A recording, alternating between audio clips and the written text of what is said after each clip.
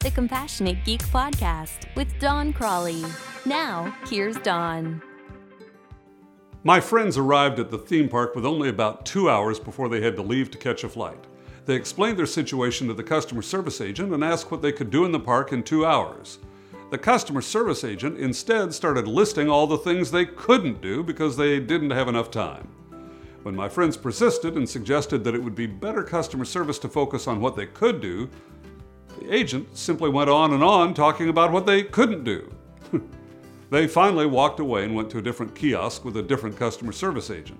The second agent focused on the rides that were open and what my friends actually could do given their limited amount of time.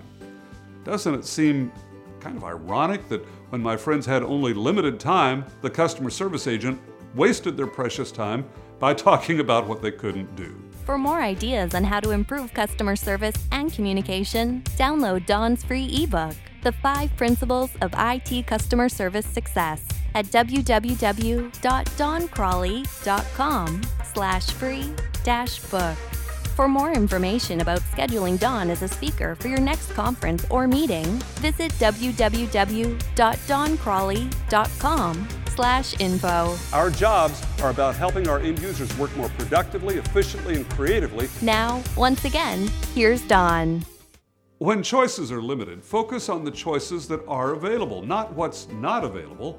Sure, sometimes when a customer asks about a product or service which isn't available, you need to say it's not available, but then switch to letting them know what they can do or what is available. Otherwise, you're just wasting everyone's time. If this was helpful for you, please give it a thumbs up and share it.